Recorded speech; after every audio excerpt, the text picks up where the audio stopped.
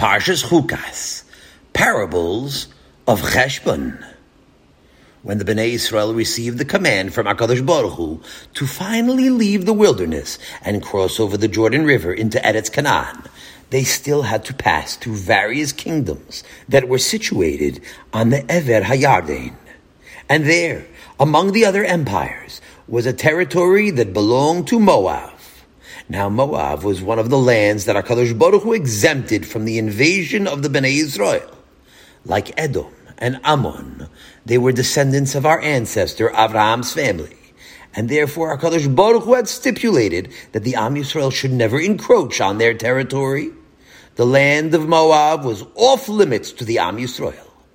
Now, there happened to be an ambitious monarch in the Transjordan. His name was Sichon Melech HaEmori. And this Sichon embarked on a war with his ancient enemy neighbor, Moab. It wasn't our business. It was a personal fight between Gentiles that took place long before the Bnei Yisrael came there. But the Torah tells us that Sichon became embroiled in a war with Moab. And after many battles, Sichon was victorious. It was a big triumph for him.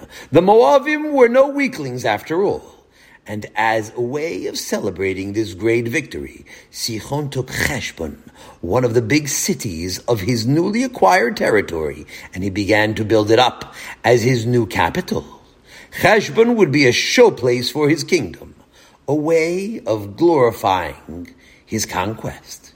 It was a glorious time in the history of Sichon and for his kingdom. And there were even poets who composed songs of celebration. They would stand by the city gates and on the street corners, and they would chant songs of victory in honor of their king. Bo Cheshbon! Let people come to Cheshbon from all over and see the great victory of our king. Tibane v'tikornen ir Sichon. Let the city of Sichon be built up and be established. Chukas. Everyone should see how this important city that had once belonged to Moab had become built up and established as the capital city of our great monarch, Sichon.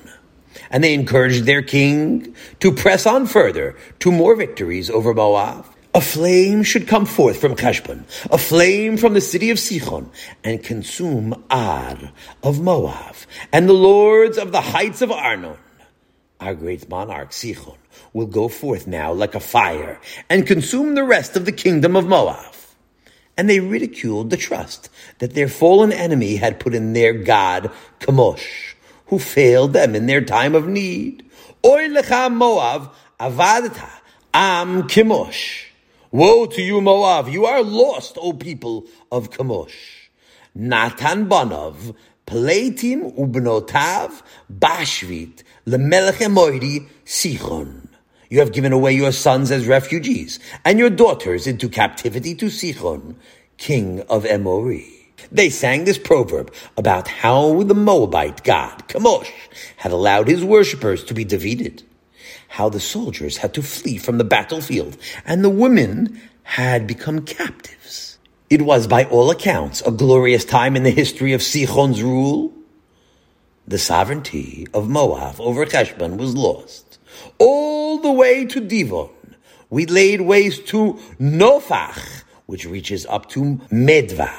Sichon was making progress. He was a conqueror. He was drunk with success. Now when the Bnei Yisrael were approaching Eretz Canaan, they had no intention of becoming involved with Sichon. They just wanted to pass through into Eretz Canaan, that's all. But Sichon, Melech HaEmori, came out and initiated battle with them. Sichon assembled his entire people and went out to wage war against the Am Yisrael. And what happened? The Am Yisrael smote them with the edge of the sword and took possession of their land. Sichon was killed, and the Bnei Yisrael overran his domain and conquered his kingdom. But now, when they took over the property that belonged to the dead king Sichon, they also took over that portion of the kingdom of Moab that Sichon had conquered. It's true that they would never have been able to enter the land of Moab. Hashem had forbade them from doing so. But once Sichon annexed it to his kingdom by right of conquest, it was no longer Moab's. Among the nations, the right of conquest is recognized as a right of ownership. And so it was Sichon's land that they had conquered now, and it was therefore permitted to the Bnei Yisrael. The Bnei Yisrael were grateful now for what Sichon did for them. He had unintentionally performed a service for them by going into battle and making Moab kosher. Ammon u'Moab tiharu b'Sichon. By means of Sichon's conquest, the land of Moab had become incorporated into the territory of the Amori, and it became permissible now to the Am Yisrael, Gemara Gittin. And not only had Sichon made Moab permissible, but he had built up for the Bnei Yisrael a beautiful city. Now this story, this episode of Sichon's conquest of the city of Cheshbon and his unwitting preparation of the city for the Am Yisrael later became an object lesson for those who like to study history. You know, in the olden days, there was a profession of moshlim, individuals who used to entertain the people by teaching certain virtuous lessons that you could learn from history. They didn't just say it with boring words like I'm doing now. They made proverbs, and they used to sing it with a tune. That's the point of a mashal. It's a certain style of using words, phrases that teach lessons, sometimes even more than one lesson. There was a surface lesson and then another lesson beneath the surface, and it was used as a form of entertainment. The moshlim would gather on the street corners and put on a performance, chanting their proverbs and teaching people lessons. And this story of Sichon taking Cheshbon and its ultimate conquest by the Am Yisrael was obviously fit for an example. And so it became a proverb. Everyone remembered the songs of Sichon after he conquered Moab. Come to Cheshbon and see how it was built up for us. And now they used his own words to ridicule him. They said, look what Sichon said. I'm building up a great city. But for whom did he muster all of his efforts to build a beautiful capital? Who gained the benefit of Sichon's planning? His architects, and also the money he had put into building this capital city. Sichon had done it all for the benefit of the Bnei Yisrael. The Moshlim said that with mockery and derision. Here's a man who thought he was building up for himself, and he would sing, Bo Cheshbon. Come and take a look at what happened with Cheshbon. Ki Cheshbon ir Sichon. I made it into the main city of Sichon. Tibane v'sikonen. And we are singing about how we were building up and establishing the city with the great pomp of victory. And now look what happened. It's now the possession of Sichon's enemy. That's what it means when it says, Al Kain Yomru HaMoshlim. Therefore the Moshlim said, Al Kain in Torah language means not like what you thought, but instead it was for this purpose. It comes to preempt the original meaning of the Amoraim in favor of the meaning that the Moshlim now gave it. Al Kain, therefore, this is the true intention of the parable, said the Moshlim. Come to Cheshbon, to thinking. Come to thinking. Besides for being the name of that city, in Lashon Kodesh, the word Cheshbon means reckoning, thinking. And so the Moshlim made a play on words in order to ridicule Sichon. Come to Cheshbon, come to thinking, and take account of what really happened in that city. Think, consider what happened there. How Sichon's success in this world, what he intended to be his success, ended up being empty dreams. All of that glory and happiness, all of his labor in making war was for naught. It's a great object lesson that the Moshlim took from the story of the town of Cheshbon about how men attempt to make themselves great, to aggrandize themselves in this world. But because they didn't look ahead, they didn't contemplate what might be, it was all for naught. It was all a waste. The story of Sichon Melech HaEmori was utilized to make note of that quirk of life, about the people who labor all their days in order to give away their labor to others. And for whom? I want my child to have the best, he says. Who says it's good for them to have all the money? The best means the worst, because you're giving him every opportunity to ruin his life. Here's a man who sneaks into the bank when his neighbors aren't looking, and he goes into the vault department and unlocks his deposit box and takes out his packages of $100 bills. Fat packages. And he counts them and admires them. Then he sticks it back in, locks it up, and goes home again. What's he saving his money for? He's saving it up for somebody else. For whom? It could be for some rotten son who is now in Greenwich Village smoking dope. You know, it costs a lot of money to take dope, and all that money that his father was saving will be burned up in dope to help his son get to an early grave. At the ripe old age of 27, his son will kick the bucket because of his father's savings. A true story. So the purpose of that money was to help let his son die early. If he knew that, he doesn't want his son to die.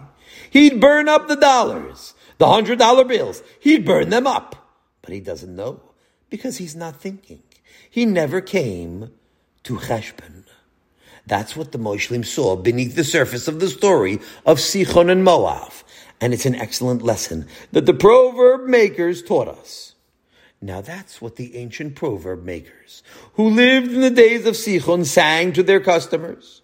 But our proverb maker, that's HaKadosh Baruch Hu, spoke those words to Moshe Rabbeinu in the Torah, and it's interpreted by the sages of the Talmud, who saw something much deeper than that.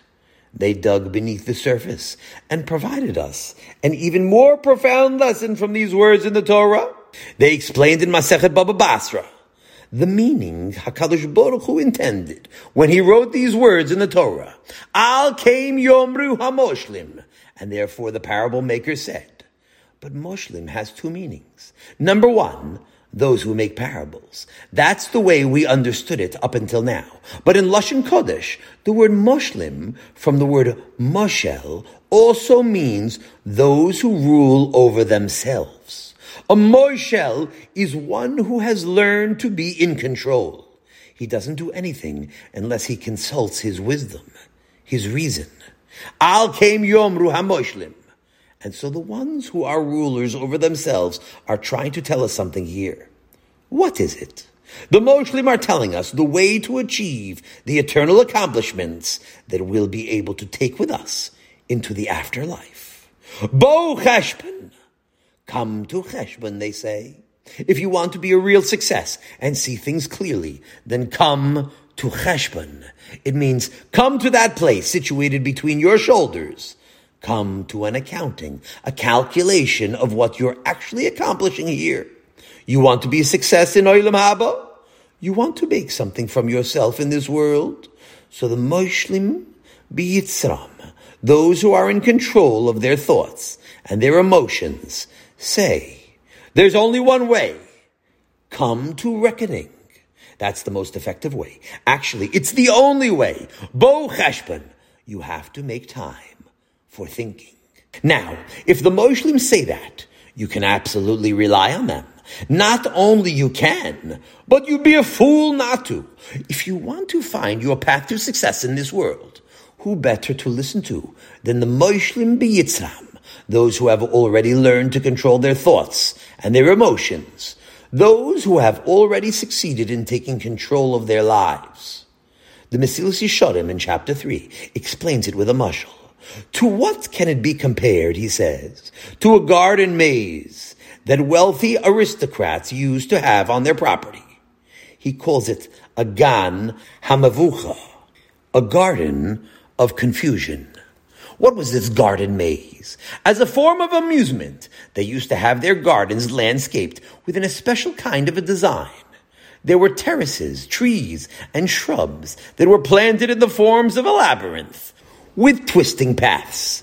The high bushes were arranged in the form of walls, and between the walls there were various paths that would twist and wind to the one walking the path. They all had the same appearance, and visitors would attempt to make their way through the maze.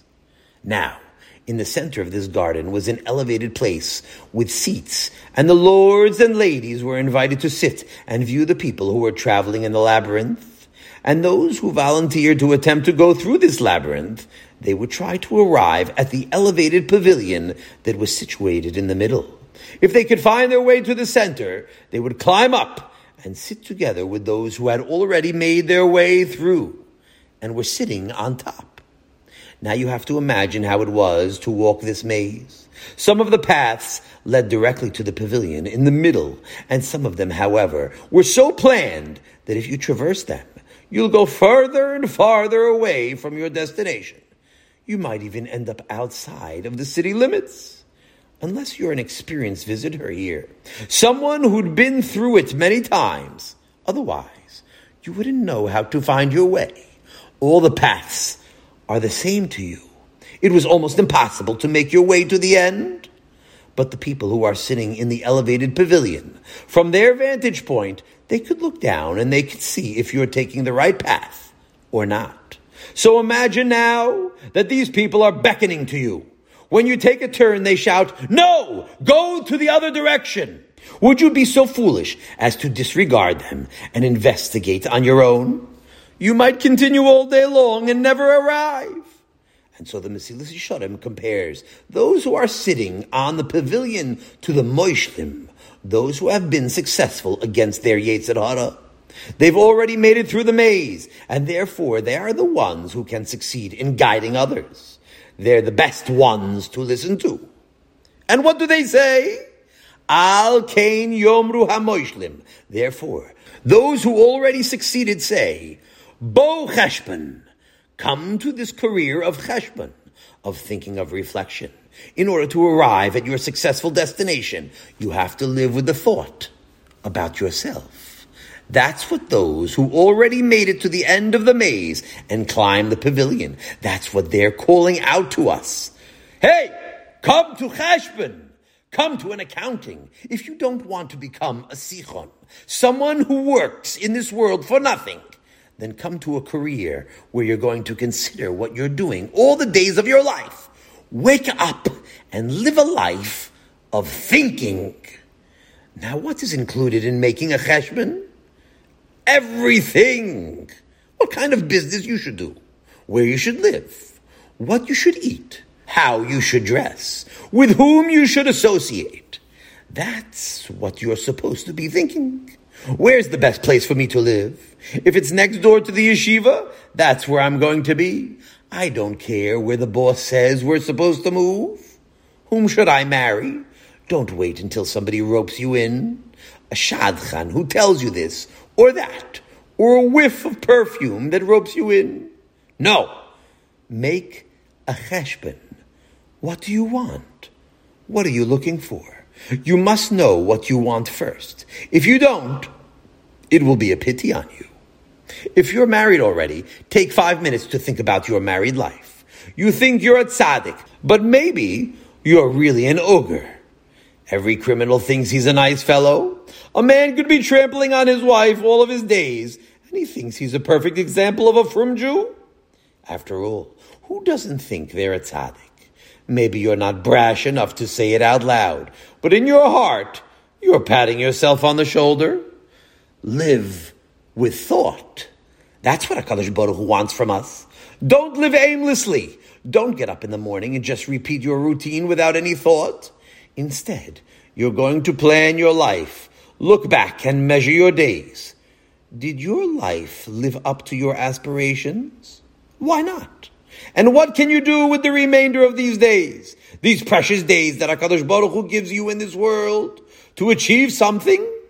How can you get the most out of your life? We have to spend part of our days in calculating, in reckoning, in considering, making inventory of ourselves, working on our past, and planning our future.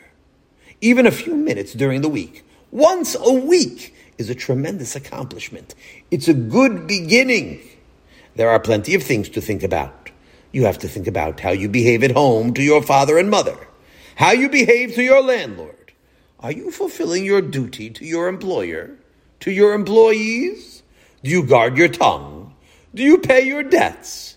Do you shave with a razor? Do you carry on Shabbos? If you are a yeshiva man, so you don't shave with a razor or carry on Shabbos, of course. But do you learn on Shabbos? What are you doing on those long afternoons? You want to be great in the next world? Take an inventory every night before you go to sleep. Spend 5 minutes thinking, what did I do when I got up in the morning? Did I say Mode'ani with Kavana? When I washed my hands in the morning, did I wash them with Kavana like a Kohen did before he began his Avodah? When I made the bracha of Malbish Arumim, was I happy with my garments? When I said Sha'asali Kol Tzarki, did I look at my shoes?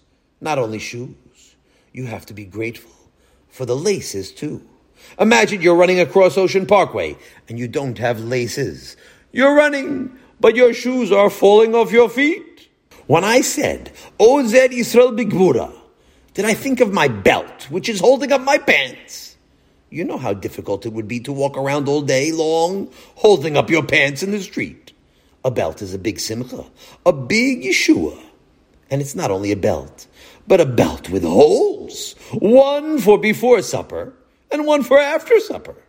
That's something to think about before you close your eyes. That is cheshbon.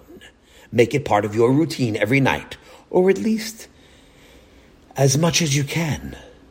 Now, 5 minutes is not enough time to really think, but at least the man might begin to suspect the truth during that 5 minutes. It's a rare exercise for most people. Did you ever think 5 minutes straight about your path in life? Come on, tell the truth. You never did it. It's a good program. Try it out yourself. And it's of the utmost importance to gain this knack, because once a man learns the art of thinking, he becomes a different man. If you make the time to think about what you're doing, where you are headed, you'll have insights into living successfully that others don't have. You become a different personality altogether. You should know that there were wise men, even among the Gentiles, who gave this avodah much more than 5 minutes. There was one wise goy, a true story, who every Saturday night he told his family that he was going into a room by himself. Please don't disturb me, he said. Every Saturday night he spent time reflecting on his life. A true story in recent history. I'll tell you something else. A different goy that you know by name. Benjamin Franklin spent a great deal of time thinking about himself. He made a calendar, and on the calendar he put certain attitudes that he wanted to work on. Patience, humility, guarding his speech. He identified 13 virtues, and he worked on one per week. And he had a calendar worked out according to the year. And 4 times a year, he repeated it. By the end of the year, he repeated all 13 qualities of character 4 times. It was the 13 virtues, 13 weeks, and he repeated it 4 times each year, thinking and trying to train himself in these virtues. So you see, there were sensible goyim who worked on themselves, and they gained prudence. They came to cheshbon and gained insight into themselves. But a Torah Jew stands to gain much more than Benjamin Franklin if he thinks. A frum Jew, by means of a career of Torah thought, has much more to gain. The Torah attitudes that can be planted in the mind of a thinking Jew can grow infinitely greater than those of the best Gentile, because he's not just preparing for living righteously in this world, for getting along with others. He's preparing for an entirely different existence, an existence that's forever and ever. Now, when the sages wanted to teach us this great principle of bo cheshbon, coming to a life of calculating, so of all the many cheshbonas that a person must think about, you'll see that they chose to mention only one. The Gemara there puts the following words into the mouth of the Moshlim. Bo unechoshev cheshbonu shel olam. That's what they said. How should you calculate the calculations of the world? What should you spend time thinking about? Havai michashev hefsed mitzvah keneged sechara. It means you have to consider always, what am I losing by doing this mitzvah versus how much I am gaining? Usechar aveda keneged hafseda. What do I gain by a sin? What do I lose by doing a sin? if I go to shul a little earlier every day and have time to say Pesukah de Zimra with Kavana, what will I gain? If I come late, just before Baruch Hu, how much will I lose? That's the way the Moshlim want us to think all the time. What do I lose by a mitzvah? And what do I gain by a mitzvah? Now, the truth is, you won't lose too much by doing a mitzvah, but your imagination will make it seem like a lot. You lose some time, perhaps some convenience and ease. You might have to get up early in the morning. You might have to yield your temper and refrain from saying mean words. Sometimes it costs money too. It's not always easy to part with your money. A good pair of kosher tefillin costs money. Cheap tefillin might not be kosher. Who knows what's inside? Instead of parshas, there may be little pieces of Algemeiner journal. It happens sometimes. And so, kosher tefillin costs a lot of money. But you must weigh it keneged sechara, opposite your gain. Consider what you gain by it. That's not imagination already. You gain a greatness that has no end, the eternal happiness of Olam Haba, for which we are created. That's the cheshbon of hefsed mitzvah keneged sechara. And so it seems to be a simple and straightforward calculation. Think about how your actions reward or punish you in Olam Haba. It's not complicated at all. Even a Gentile can make such a cheshbon. Maybe you don't remember, but only a few years ago, speakers, I'm talking about Gentile speakers, politicians mentioned the world to come in their lectures. I remember as a boy, even the President of the United States used to speak openly about the hereafter. It was considered part of American ideology that this world is but a preface to another existence. But that's not what we're talking about now. Because talk about Olam Haba can be misafa, ulachotz. It can be very superficial. But that's not what is expected of us. Bo v'nichoshev cheshboinoi shel olam means that you evaporate all excess ideas and bring everything down to its barest essentials.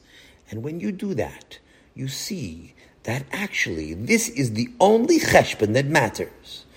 To view whatever you intend to do in this world in terms of its eternal value, in terms of nitzchias. It means you're living your days with an awareness of Olam Haba that is so pervasive, so all-encompassing, that whatever you do, you are making a cheshbon. What's going to be the impact of my actions in Olam Haba? What I'm doing right now, where I'll be going tonight, the words I'll be saying now. I'll gain in this world, but will I be gaining in the next world? What will I lose in this world if I do this mitzvah? What will I lose by pursuing virtuous accomplishments?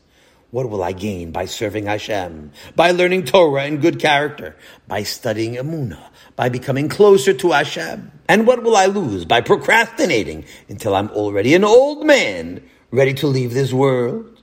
Whatever you do, you're making a cheshbon. What's going to be the impact of my actions in Olam Haba? Only that to keep such attitudes in your mind always, you must spend time thinking about the schar mitzvah. I'll repeat these words again. You must spend time thinking about schar mitzvah. Not that you'll say the words and forget all about it. Bo cheshbon means you must spend time thinking. What will I gain by my effort to learn Torah at night after a hard day's work? What will I gain by sacrificing a little ease in order to come earlier to the Beis Medrash to serve HaKadosh Baruch Hu? What will I gain by keeping my mouth shut and smothering the vicious words that I might have wanted to say? Is what I'm doing right now going to build me up in the next world? Spend time thinking about that. Tibane v'sikonen. If you want to be built up, if you want to be established, you have to make sure that you're building up in the right world. Don't build up and establish yourself in this world. Of course, you should build up a good business. You could build up a very big business. You could build up an empire. Nothing wrong. Nothing wrong in making kosher money. But all the while, your head is in the next world and you're living with a purpose. Tibane v'sikoinen. You're building up an empire in the world to come that will last forever. It's the only edifice that will be forever. In this world, everything that we build, sooner or later, turns into ruins. Even the most beautiful home, in which you invest all of your effort and your money, and it's in a new neighborhood, a flourishing neighborhood. But someday, years will pass by, and a bulldozer will come to pull down the walls of your house. 45 years ago, when I was still in Massachusetts, I was walking by a home and I saw a bulldozer razing it down to the ground. And I was thinking that this was once a beautiful home. 80 years ago or 100 years ago, when it was first built, it was probably one of the most expensive homes. But years passed by, and the inhabitants grew old and decrepit. They went to the old age home, and from there to the hospital, and then they died. And others took over their home. The house deteriorated, and soon poorer people moved in. The neighborhood deteriorated too, and after years, the home became a wreck, and it was condemned by the city. And now, the bulldozer came, and there was nothing left. I saw on all sides nothing but broken pieces of wood, broken pieces of plaster, and I was reflecting there. That's the end of all the ambitions of this world. I reminded myself of the bigger empire, the permanent capital city that must be built. Tibane, it should be built up, visikoinen, and established in the world to come. No bulldozer will ever razor the palace that you built for yourself in the next world. And so, it's the eternal palace that you're building in Olam Haba. That's the edifice that should be most important to you. Now, it's important that we make one thing very clear to ourselves before we conclude. Nobody should be fooled by that well-known Ma'amar Chazal in Sanhedrin that promises Kol Yisrael yesh lahem chelik la'olam haba, that every Jew has a portion in the world to come, and therefore he doesn't have to exert himself for olam haba, he thinks. Certainly it's true that every Shomer Torah mitzvahs, every Jew who hasn't forfeited his portion, will have his or her eternal palace in the next world. But that's only part of the story. Because for those who weren't mechashev, cheshboinoi shel olam, even their Gan Eden will be a place of everlasting regret. Now I'll explain that. You remember what the parable maker said, Ki eish yatsa mecheshbon, that from Cheshbon a fire will come forth and consume other cities of Moab. But we shouldn't forget that underneath that song is a deeper mashal, an idea that is infinitely more important than what the ancient parable makers intended. Ki eish yatsa mecheshbon, a fire will come forth from Cheshbon. Our sages explain it like this in Baba Basra. Teitzei eish min hamechashven. In the world to come, a fire will come forth from those who live with reflection. V'sochal es she'ena mechashvim. And it will consume those who live without reflection. There will be a tremendous difference, because even in Gan Eden, Teitzei eish mina mechashven, a fire will come forth from those who were thinking, and it will consume those who didn't think. Like the Gemara in Baba Basra explains, Melamed shekol echad nichve mechupaso shel chavedo. In Gan Eden, each from Jew will have a chuppah of his own, a canopy made of diamonds, and all kinds of precious stones. Of course, the diamonds of Olam Haba are much more valuable than ours, and every loyal Jew has a chuppah, lefi kevoidoi, a canopy according to his just deserts. And so the simcha of the tzaddikim, as they're sitting and counting the diamonds in their chuppah and admiring all they accomplished in this world, is beyond our wildest dreams. But it's a queer thing, because the Gemara tells us something interesting. It says there that as this Jew is sitting in Gan Eden and enjoying the happiness of his reward to no end, at the same time, he's admiring his own canopy. His eyes also wander over to his neighbor's chuppah, and he begins counting his neighbor's diamonds too.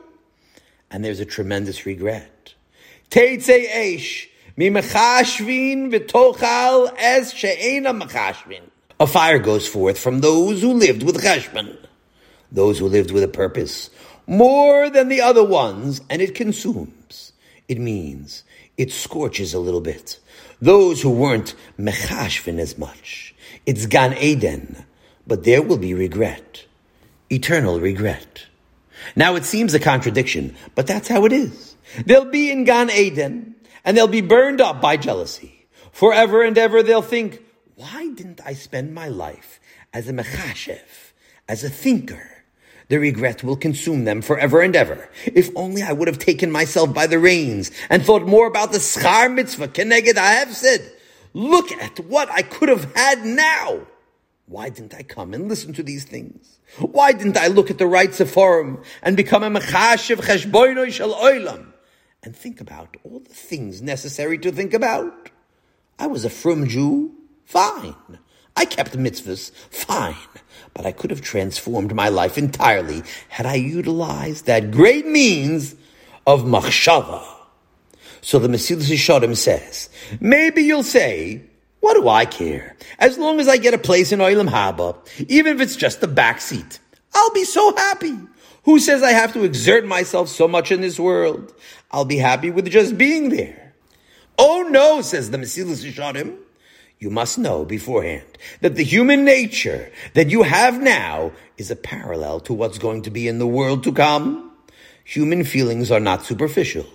They're eternal. They go with us into the afterlife.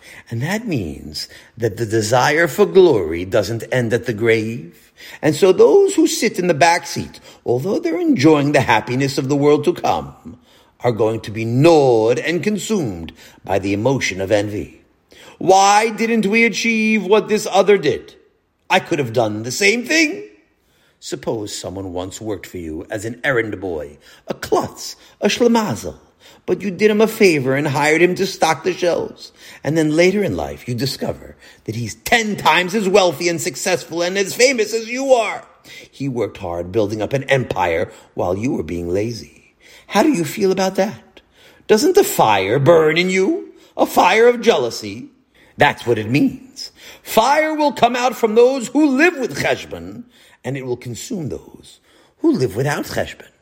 And so, you're going to find that many from Jews will one day discover that this little yidele, a quiet neighbor, the one who sits in the back of the shul, or a simple woman down the block, is way on top, and they're way at the bottom. Because who knows how much cheshbon a person is making? It could very well be that very many ordinary people who understand what it means, bo cheshbon, have found great favor in the eyes of Hashem. And therefore, how great is the necessity for people to realize the function of thought in their lives.